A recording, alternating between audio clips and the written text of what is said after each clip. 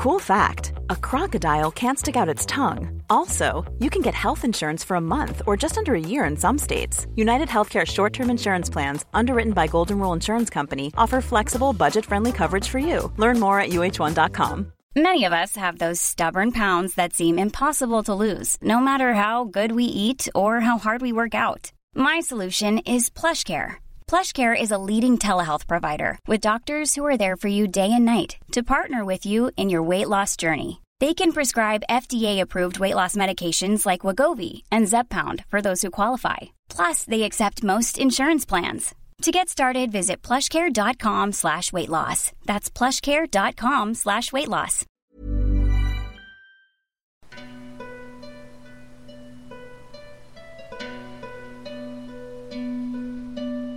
On the 6th of July, 1553, King Edward VI died, and his death created a dynastic crisis.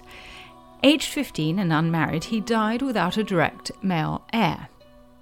After all Henry VIII's preoccupation with the male heir earlier in the century, in 1553, two women now contested the English throne. Lady Jane Grey, Edward VI's first cousin, and Lady, or Princess Mary, Edward VI's half-sister. So who was Lady Jane Grey?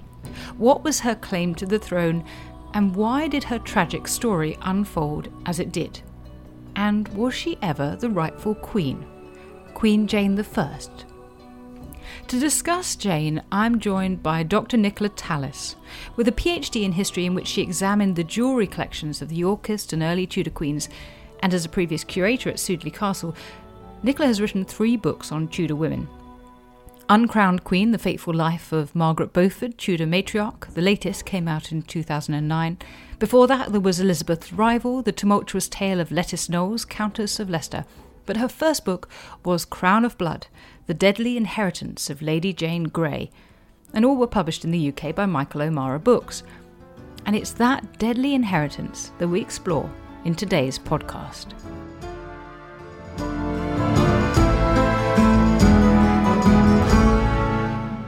Nicola, welcome to Not Just the Tudors. It is lovely to talk to you in what I hope will be the first of many chats, because you've written so many wonderful books. But this chat today is about Lady Jane Grey. And you make a point in your book that I am always banging on about, which is that to call Jane the 9 Days Queen is our first mistake. Why do you think that is? First of all, thank you very much for having me. It's a huge pleasure to be able to talk to you about Jane. And yeah, you're absolutely right. I think there are so many misconceptions about Jane, and that is the classic one, that she was queen for just 9 days. And as you say, it's my belief that she should be known as the 13-day queen, which not quite so catchy, admittedly. But this is because, in my view, it's very clear that Jane became queen on the 6th of July, the day that Edward VI died, 1553. Most people date her reign from the 10th of July, which is when she was publicly proclaimed queen at the Tower of London. But actually, she had been a queen for 4 days prior to this. It's just that this was all done privately and behind closed walls. I think Queen for 13 has a certain ring about it. I think we could try and get that to catch on. Certainly unlucky, isn't it? So introduce us to Queen Jane, Lady Jane Grey. Tell us maybe about her parents and what we know and also what we don't know of her before 1553. Well, Jane was an extraordinary young woman who deserves to be better known, in my opinion. She was probably born in the latter half of 1536, although we don't know exactly when she was born, which wasn't unusual in a time when dates and times of birth often went unrecorded, particularly of girls.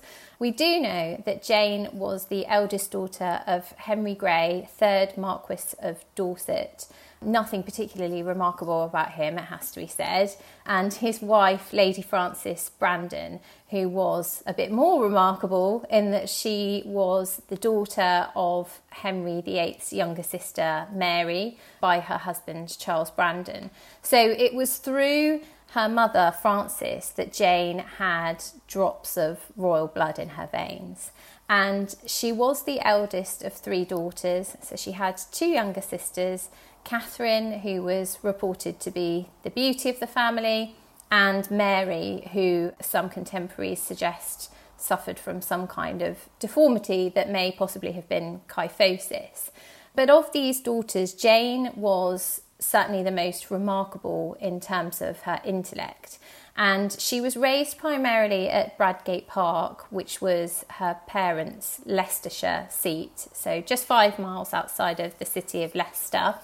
Unfortunately, the house is now in ruins, but it's still well worth a visit, and the landscape there is still spectacular, and much as it would have been in the Greys' time.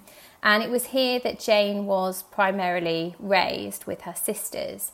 Now, although her parents didn't have any sons, this seems to have heightened their ambitions for their daughters, and they invested heavily in their education.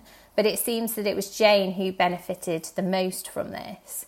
Her father, Henry Grey, was also well known for his intellect and his academic interests, and therefore I suppose it's only reasonable that he would want to ensure his daughters were educated as befitted their status.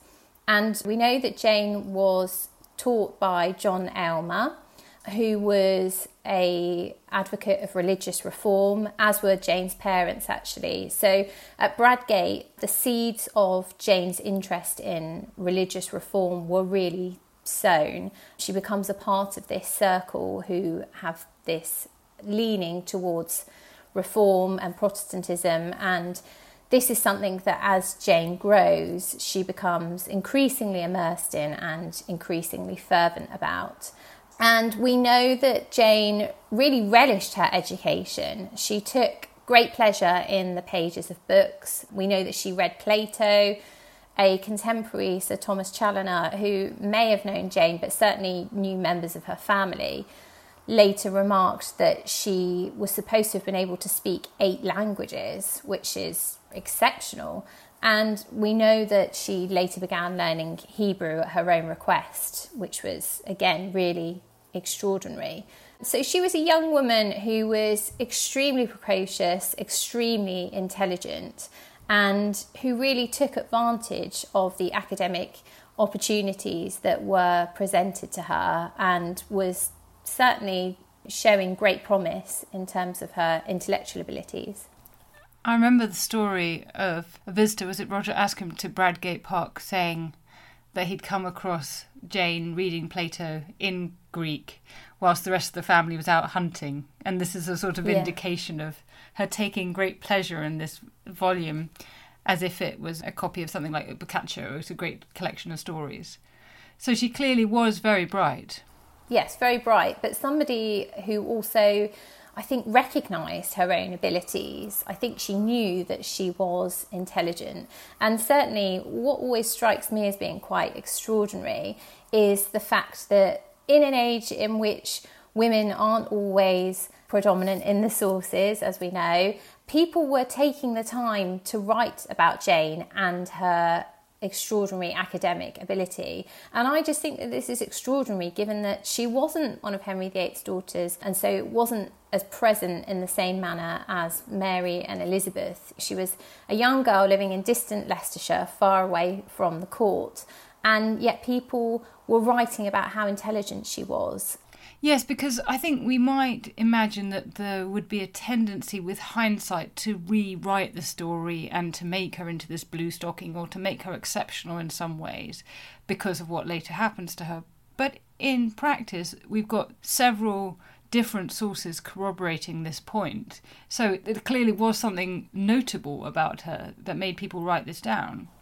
Yeah, absolutely. And even Elizabeth's tutor, who you've already mentioned, Roger Ascham, he remarks upon the fact that Jane, in his opinion, was even more academically gifted than his own pupil, Elizabeth.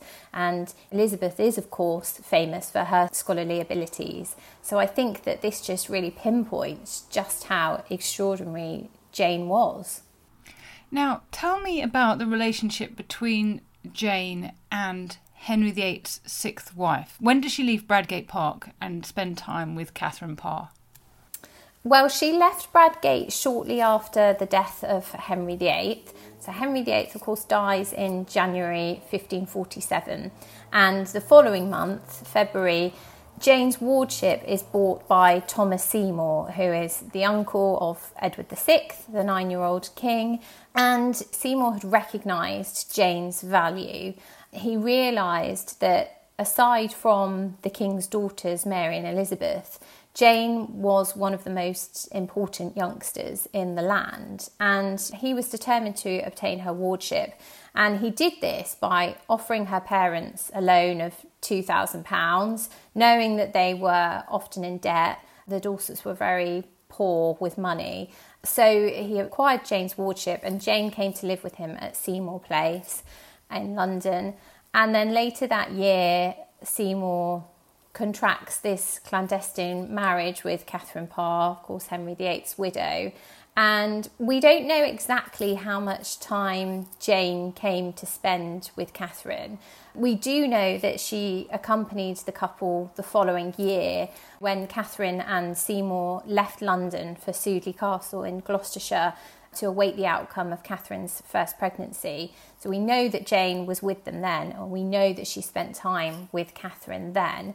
And I think it's highly likely that Catherine would have had an extremely positive impact on Jane in terms of certainly her education, because Catherine was also a great advocate of female education and well educated herself, but also on shaping Jane's religious beliefs, because again, Catherine was a huge advocate of religious reform and was surrounded by people with similar views. So I don't think any of this would have been lost on Jane and would have had a huge impact on shaping her.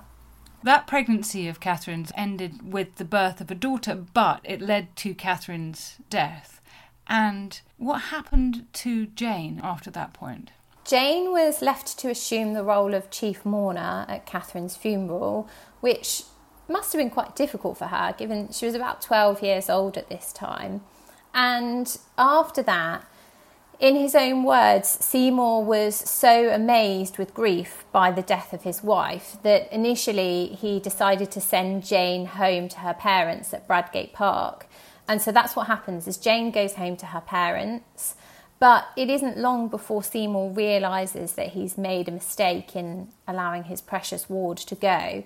And we see this almost tug of war over Jane's custody, because initially Jane's parents were reluctant to send their daughter back into Seymour's keeping, but eventually, after some persuasion, after some more money has changed hands, they do send Jane back into Seymour's keeping, but it is of short duration, because in March 1549, just 6 months after Catherine Parr's death, Seymour was executed, and thus Jane was permanently deprived of her guardian. In the light of the evidence about his, at best, inappropriate behaviour towards the young Elizabeth, who was, perhaps 3 years older than Jane, what do you make of Seymour's desire to have Jane returned to him? It's very difficult, because there's no suggestion that he behaved inappropriately towards Jane, and in one of Jane's extant letters to Seymour, she refers to the fact that he's always been a kind and loving father to her. I think that his desire to have Jane with him was basically a play for power in some ways, because I think he did hope that he could organise Jane's marriage to his nephew, King Edward, which would put him in a powerful position. But I think really after Catherine Parr's death, Seymour became increasingly erratic and wasn't thinking clearly at all, particularly about where Jane fell into his plans. And I think at this point she becomes a pawn in some ways in Seymour's games. You mentioned a couple of times her interest in reform and in Protestantism, and the fact that we've got people like Catherine Parr and indeed her parents who are influences in that regard. But what actual evidence do we have of Jane's own faith? Well, it's quite interesting, because in 1551 she struck up a correspondence with Heinrich Bullinger, one of the most noted Protestant theologians of the day, and we've got 3 of her letters that survive that were written to Bullinger, possibly the only 3 that were ever written. But in these letters, we do get a really clear picture of the way in which her faith was developing, and also of the influence that Bullinger had on her. I think she already at this point had a very strong sense of morality. I think she wanted very much to be seen as a pious, sober Protestant princess in the same manner that her cousin Elizabeth was framing herself to be. And what really strikes me again with this correspondence with Bullinger is how much of an influence he had on her, because we know that when she, in the same manner I suppose as many other teenage girls, she began to show a great interest in clothes, for example, and at some point I think John Aylmer talks about the fact that she was neglecting her studies and spending too much time playing music, and he'd sought advice from Bullinger about this and how to handle this. And Bullinger had clearly, unfortunately, we don't have his letters to Jane any longer, but from her responses, it's clear that Bullinger had written to Jane and basically told her that she needed to knuckle down with her studies. And I find it really extraordinary that this theologian who she's never met, who's living on the continent abroad, had such an impact on her that she listened to him. And she did then focus on her studies. She did then start to get a real grounding in her faith. And like I said, I think it's at this point she starts to really model herself as being this very pious, very sober advocate of Protestantism. So we've got quite a good sense of her character.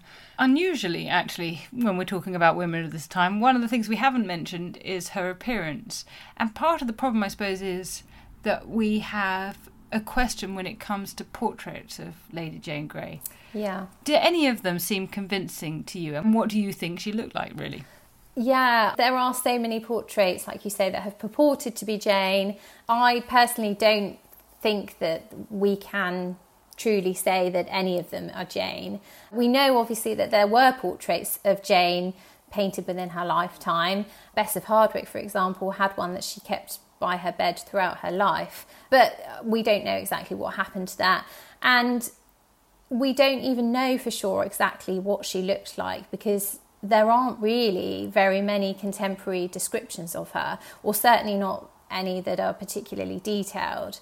I think it's the French ambassador at one point that says that she was quite handsome, but that doesn't give us a great deal to go on.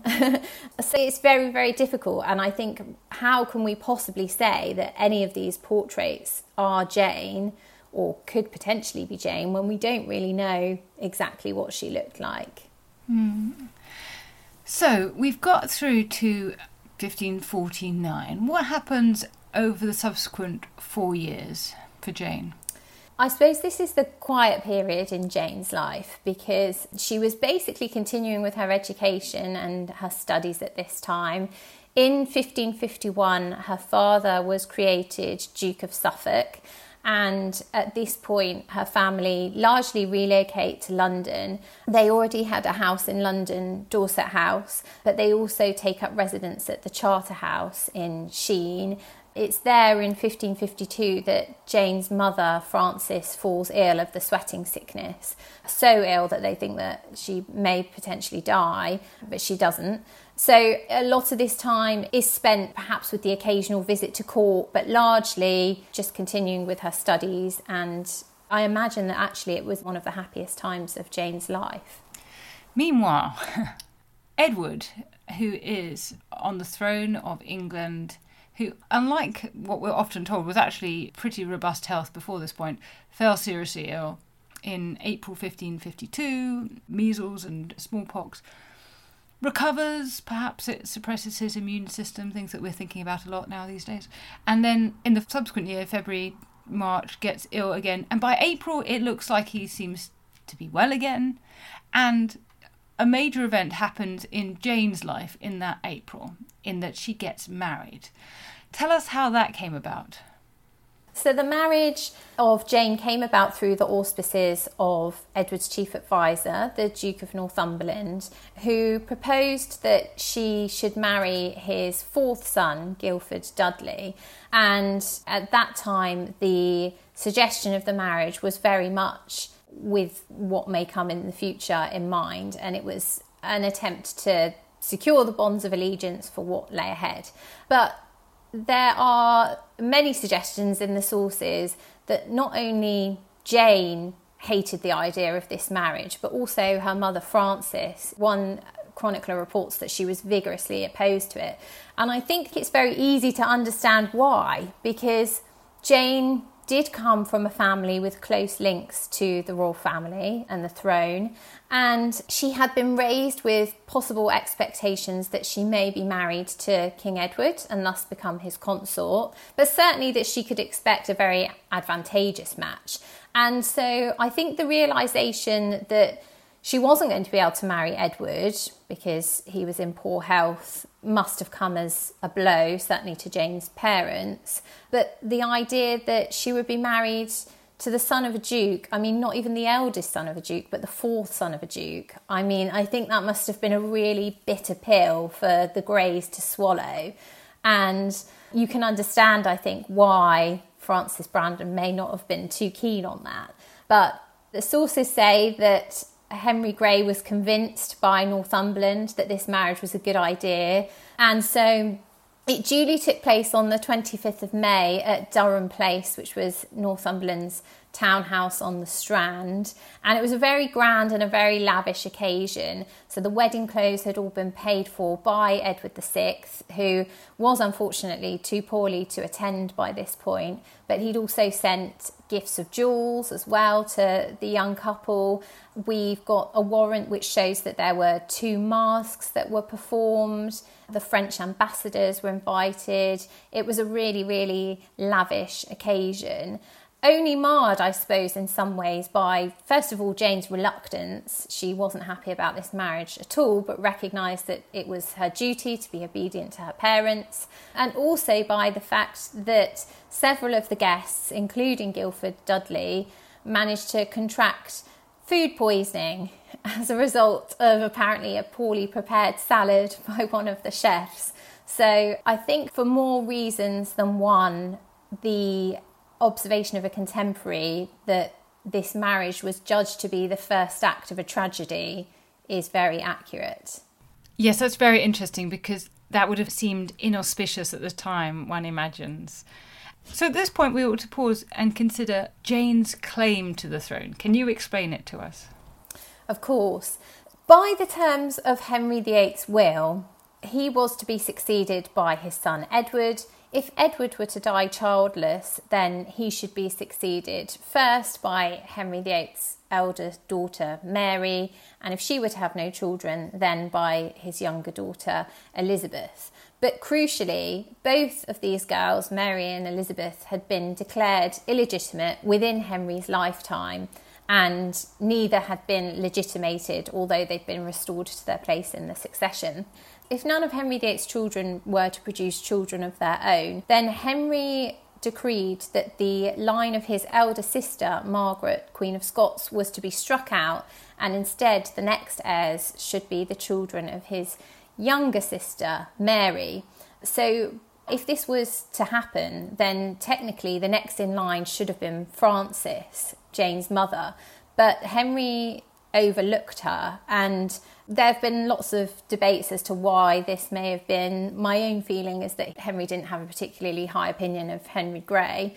But in any case, Henry had then ordered that the next in line should be the heirs of Frances, in which case Jane was the first of these.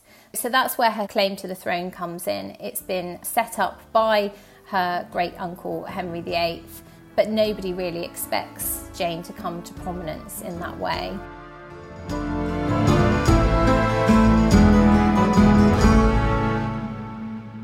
Hello, if you're enjoying this podcast, then I know you're going to be fascinated by the new episodes of the History Hit Warfare podcast, from Napoleonic battles and Cold War confrontations to the Normandy landings and 9/11. We reveal new perspectives on how war has shaped and changed our modern world. I'm your host, James Rogers, and each week, twice a week, I team up with fellow historians, military veterans, journalists, and experts from around the world to bring you inspiring leaders. If the crossroads had fallen, then what Napoleon would have achieved is he would have severed the communications between the Allied force and the Prussian force, and there wouldn't have been a Waterloo. It would have been as simple as that. Revolutionary technologies. At the time the weapons were tested, there was this perception of great risk and great fear during the arms race that meant that these countries disregarded these communities' health and well-being to pursue nuclear weapons instead. And war-defining strategies. It's as though the world is incapable of finding a moderate light presence. It always wants to either swamp the place in trillion-dollar wars, or it wants to have nothing at all to do with it. And in relation to a country like Afghanistan, both approaches are catastrophic. Join us on the History Hit Warfare podcast, where we're on the front line of military history.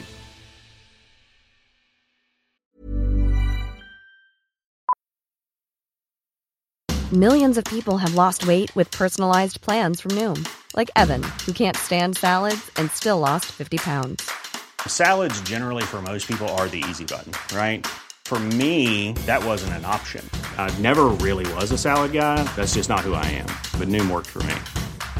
Get your personalized plan today at Noom.com. Real Noom user compensated to provide their story. In 4 weeks, the typical Noom user can expect to lose 1 to 2 pounds per week. Individual results may vary.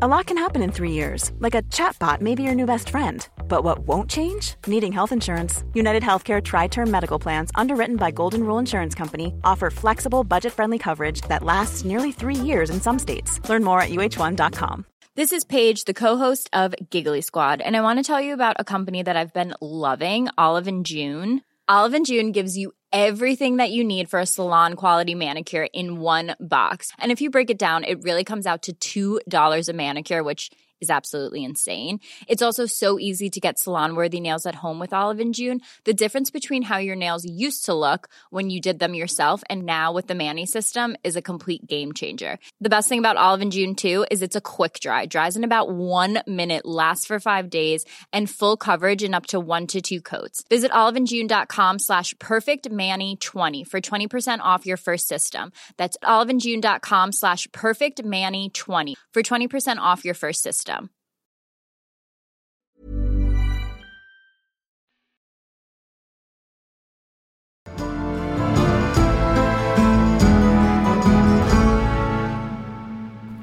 So, at some point in that spring, perhaps when he was ill but not apparently dying, Edward does something dramatic, which is that he writes his device for the succession. Tell us about the device. Yeah, so it's a really, really extraordinary document, all drawn up in Edward's own hand.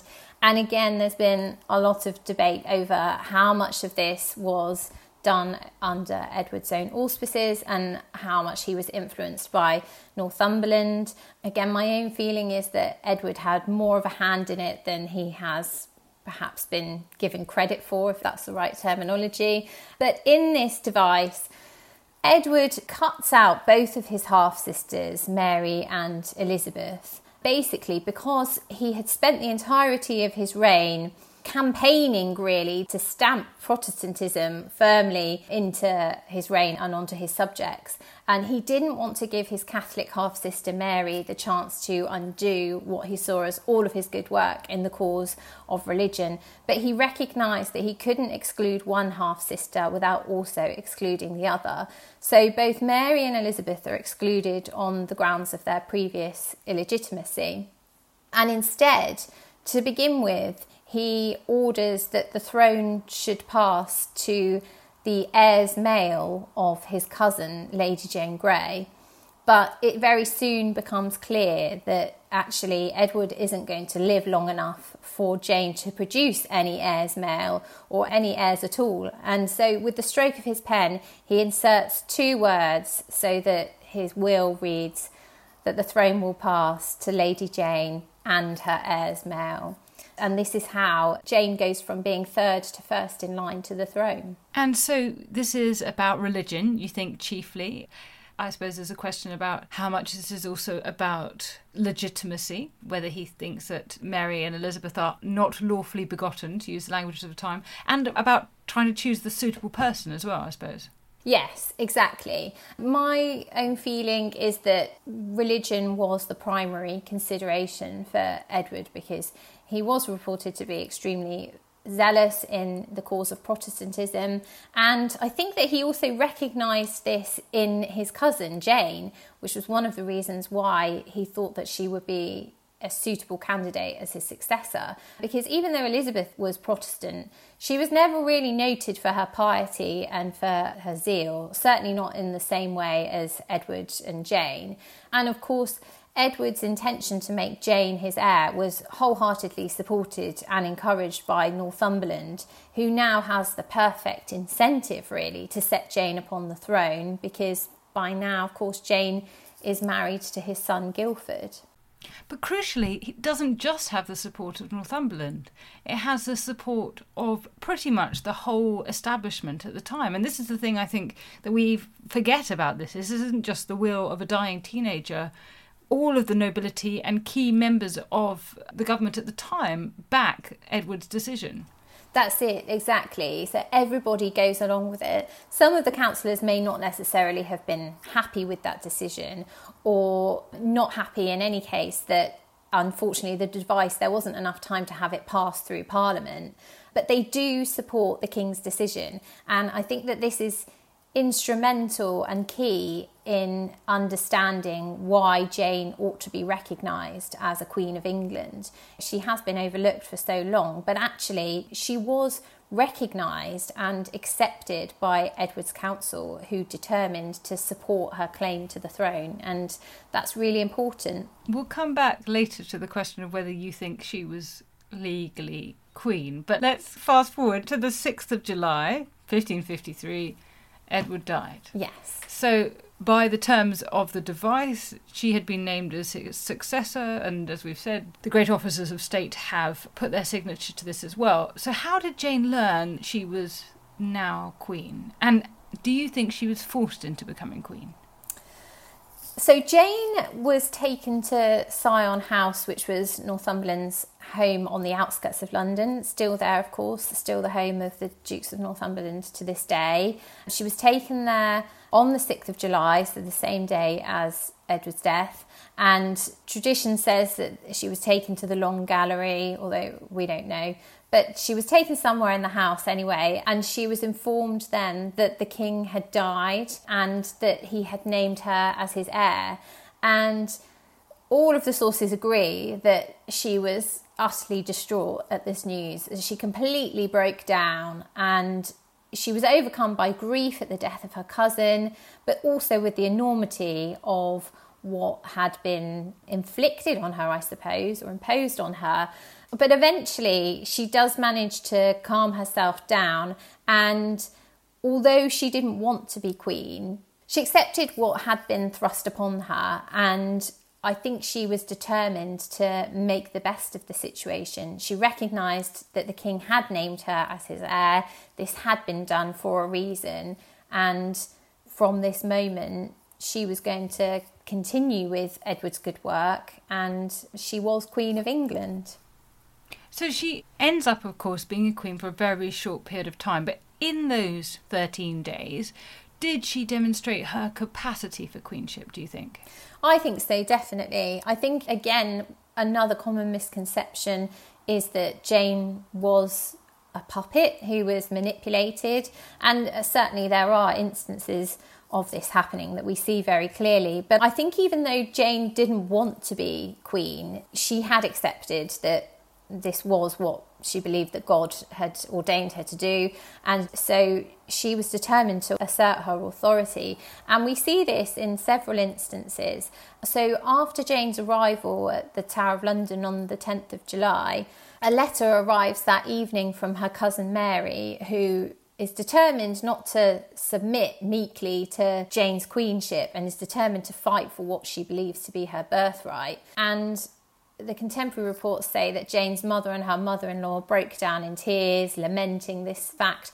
But it's at this point that Jane really shows her authority, and she begins issuing a number of proclamations which are sent out across the realm, ordering her subjects to rally to her banner and to support her claim to be queen. And I think also Northumberland had expected her to be very pliable. And again, there are reports which suggest that she refused to bow to Northumberland's demands that she make her husband Guildford king, and instead said that she'd concede that she'd make him a duke, but that she would only make him king if that was what was decided by Parliament. So I think that there are instances where she really does show that she's not prepared to be bullied and that she's going to have her own voice.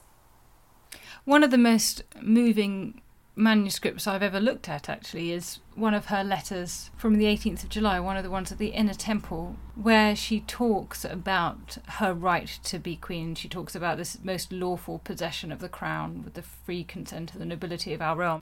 You know, at the top it says Jane the Queen, Queene. And it's just marvellously moving because that's her signature at the top there. Yeah. And in sort of very simple italic hand. Knowing that this doesn't last for any period of time, it's quite a poignant document. Did you feel that with the letters and manuscripts you've looked at? Absolutely. And one of the most striking documents that I came across, actually, it was an inventory of jewels that were delivered to Jane in the Tower while she was queen. Unfortunately, they weren't jewels that were fit for a queen at all. They were jewels that were in very poor repair. It was almost like they'd just been thrown together from what was left over, if you like. They certainly weren't royal jewels. They were broken.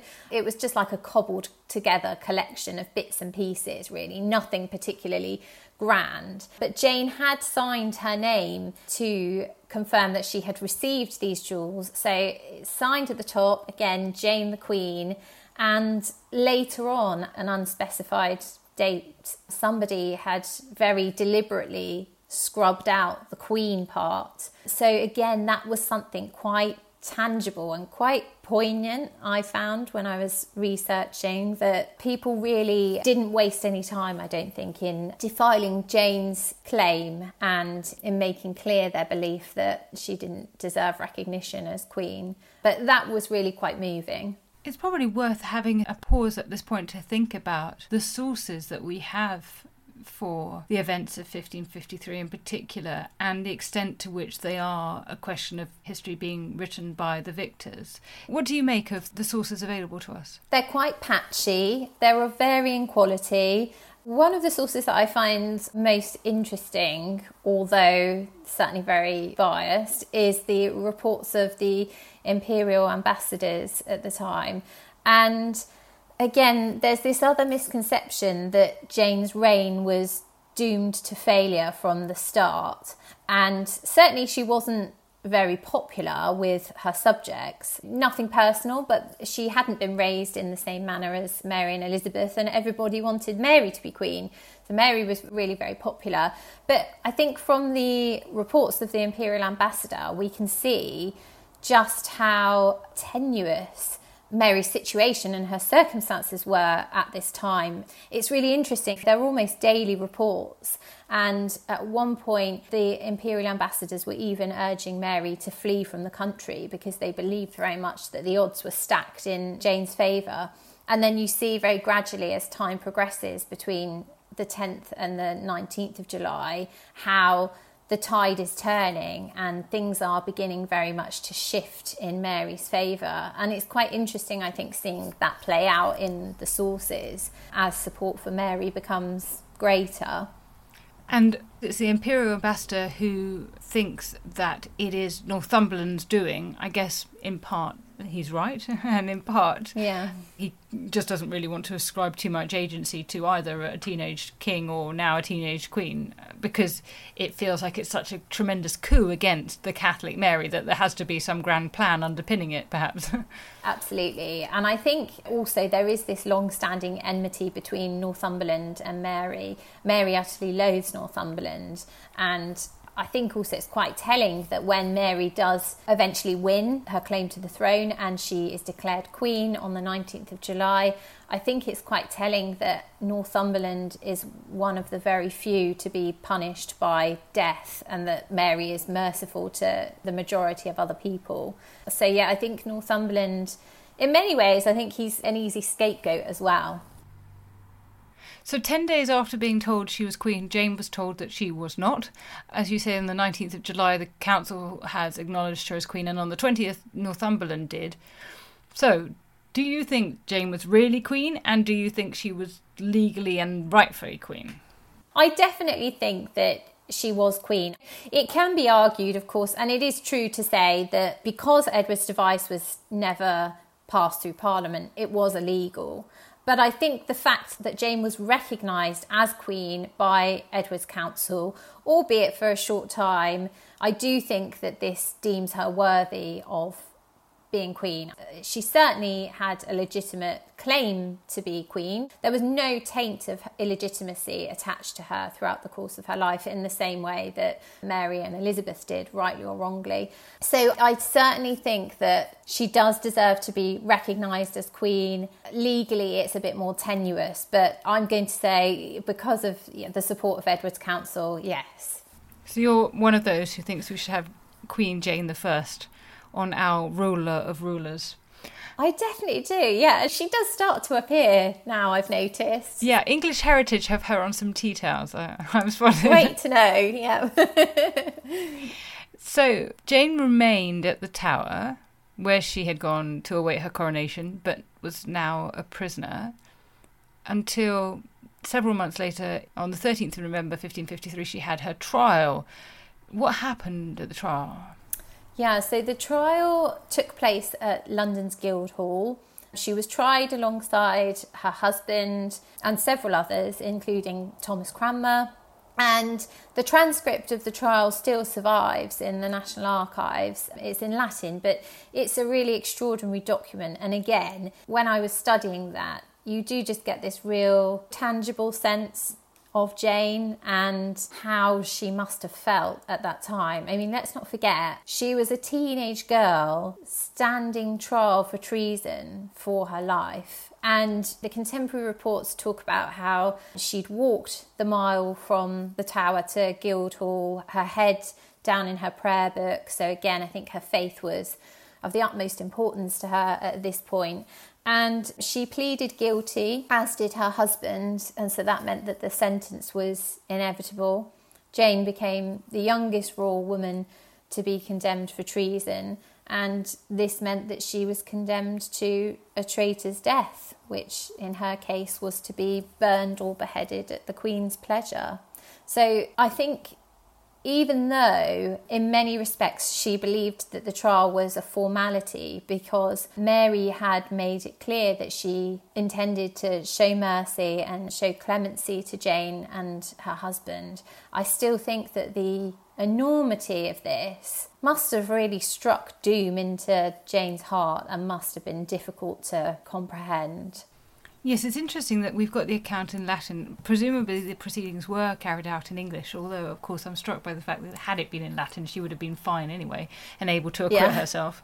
But given that she confessed, why didn't Mary pardon her? Because that would have been a sort of fairly normal response to a declaration of guilt in one so young. I think Mary was under huge pressure, particularly from the imperial ambassador, to have Jane executed. And at the end of the day, they were family. Mary had always had a very, very close relationship with Jane's mother, Frances. In fact, she was Frances's godmother. So they'd always been very, very close. And Jane had grown up knowing Mary, visiting Mary. We know that she did this when she was younger. And I think that in many ways, Mary recognised that, yes, okay, Jane had accepted this role as queen, but that really she wasn't to blame. She'd been forced into it by circumstance. But I think at the same time, she recognised that some form of justice needed to be seen to be done. I think that's why she went ahead with the trial. But I think ultimately her hand was later forced by subsequent events, and she wasn't able to pardon Jane. I think that may potentially have happened had it not been for later events. But unfortunately for Jane, matters soon spiralled out of her control. Yes, as you say, it was 4 months later when Jane was finally executed. Tell us about the impetus, the catalyst for that.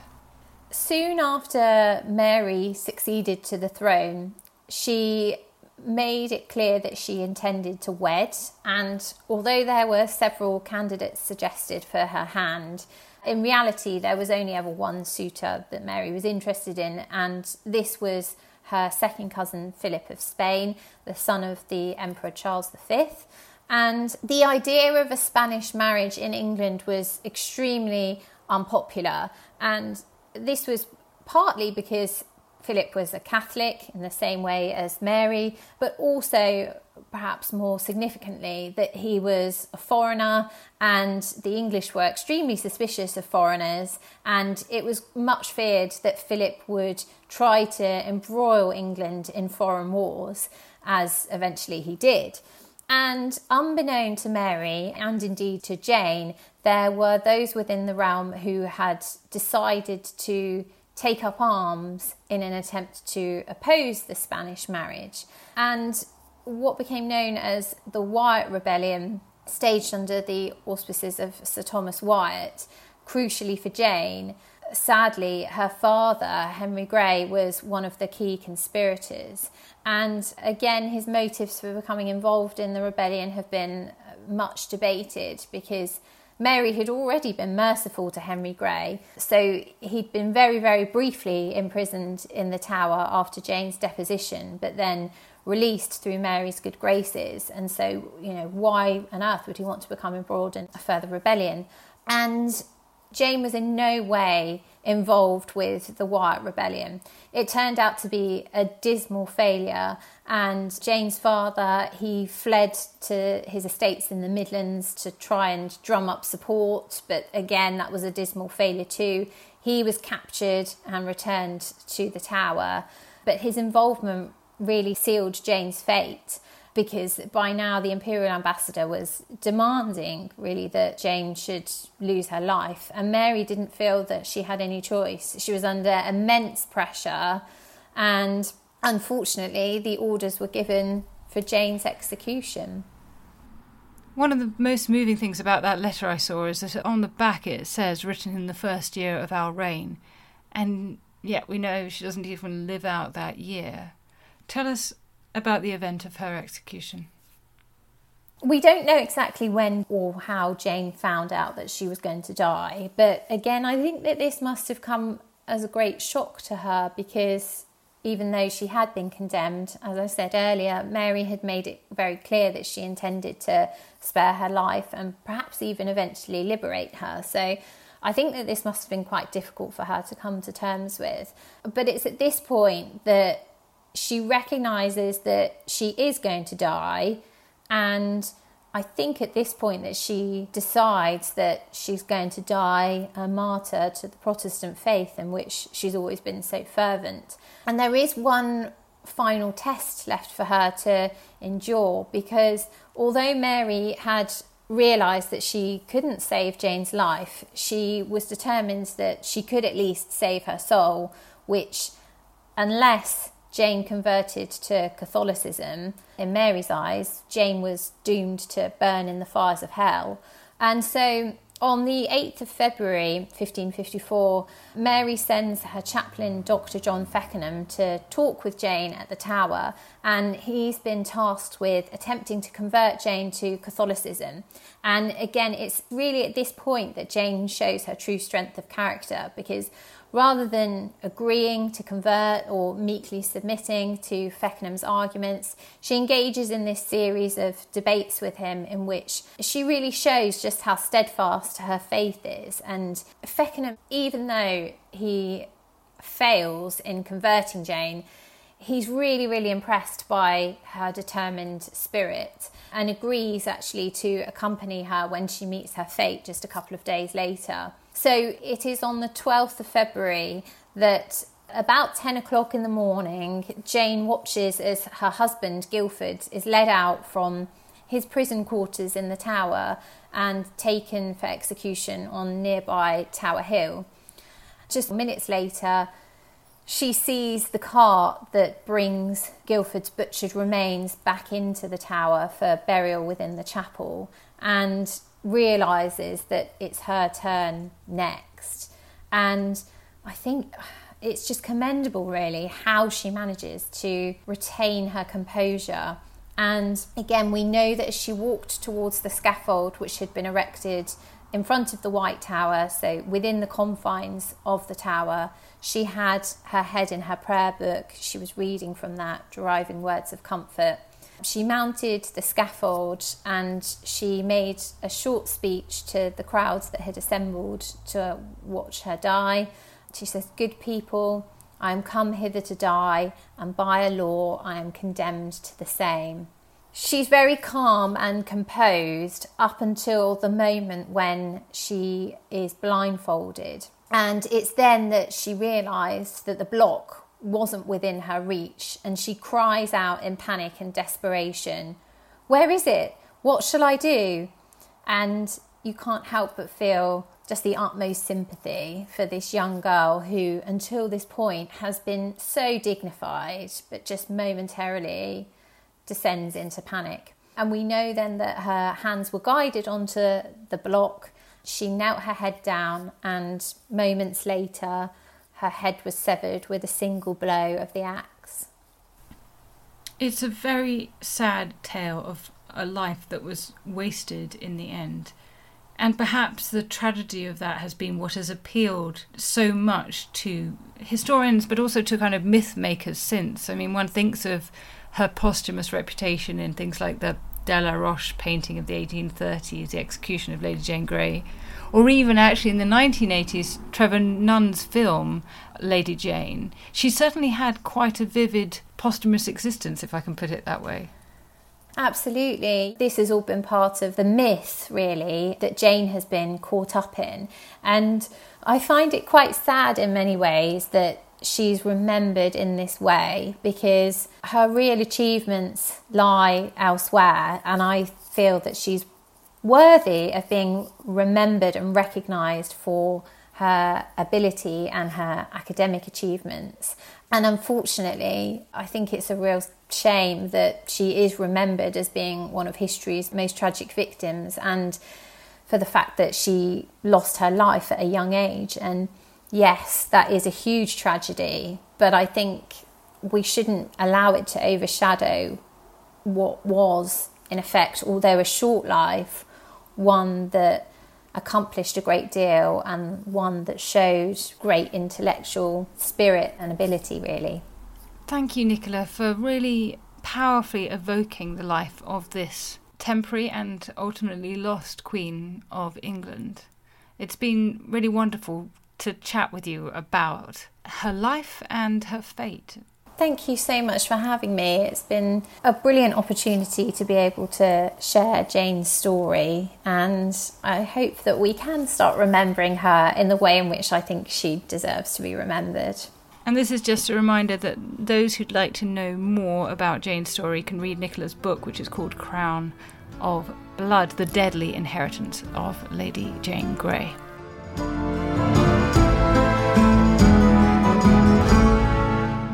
Before we finish, thank you so much for your support.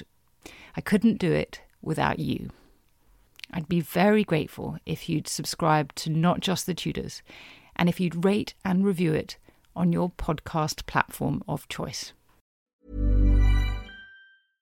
Imagine the softest sheets you've ever felt. Now imagine them getting even softer over time. That's what you'll feel with Boll & Branch's organic cotton sheets. In a recent customer survey, 96% replied that Boll & Branch sheets get softer with every wash. Start getting your best night's sleep in these sheets that get softer and softer for years to come. Try their sheets with a 30-night guarantee. Plus, get 15% off your first order at bollandbranch.com. Code BUTTERY. Exclusions apply. See site for details. Hey, it's Paige DeSorbo from Giggly Squad. High quality fashion without the price tag. Say hello to Quince. I'm snagging high-end essentials like cozy cashmere sweaters, sleek leather jackets, fine jewelry, and so much more. With Quince being 50 to 80% less than similar brands. And they partner with factories that prioritize safe, ethical, and responsible manufacturing. I love that. Luxury quality within reach. Go to quince.com/style to get free shipping and 365-day returns on your next order. Quince.com/style. History is full of extraordinary people, the Tudors being just a handful. In my latest film on History Hit, we meet Bess of Hardwick and go inside the incredible house that she built, a house that defines the elegance and grandeur of the Elizabethan age, a house fit for a woman who climbed to the top of the Tudor social ladder. To find out more about the life of Bess and many more fascinating figures from the past, sign up via the link in the description with the code TUDORS for an exclusive discount.